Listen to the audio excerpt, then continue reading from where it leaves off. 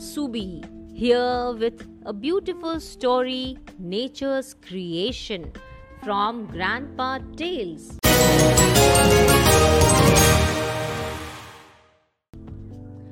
One evening, King Bhoja and Kalidas the poet were taking a stroll on the bank of a river. The farmers had sown seeds of watermelons and muskmelons in the bed of the river.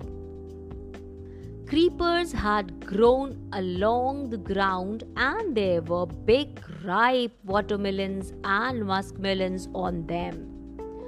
There were banyan trees too on the bank of the river. These trees were laden with tiny red fruits. King Bhoja looked at the fruits and said, "Kalidas, I wonder why there are such big fruits on those delicate creepers and such tiny fruits on these big banyan trees. What could be the reason behind such disappropriate creations of nature?" "Your Majesty, there is always a sensible reason behind every creation of nature," said Kalidas. "But I see no sense in these creations. Look at the huge banyan tree and look at its tiny fruits. What could be the reason for this?" argued the king, who was not satisfied with Kalidas' answer. Continuing their discussion, King Bhoja and Kalidas went further. They saw a man resting under a banyan tree. There were ripe red fruits on it. Suddenly, there was a strong gust of wind.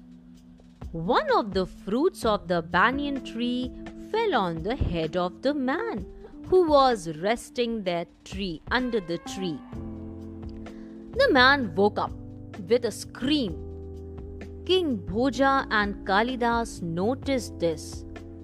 Kalidas said, "Your Majesty, did you see that? Can you imagine what would have happened if a big fruit like a watermelon or a muskmelon had fallen on that man's head?" That was why I said that there is a sensible reason behind nature's creation of big watermelons and tiny fruits of the banyan tree. King Bhoja thought for a while and said, "I agree with you. I now understand that there is a sensible reason behind every creation of nature."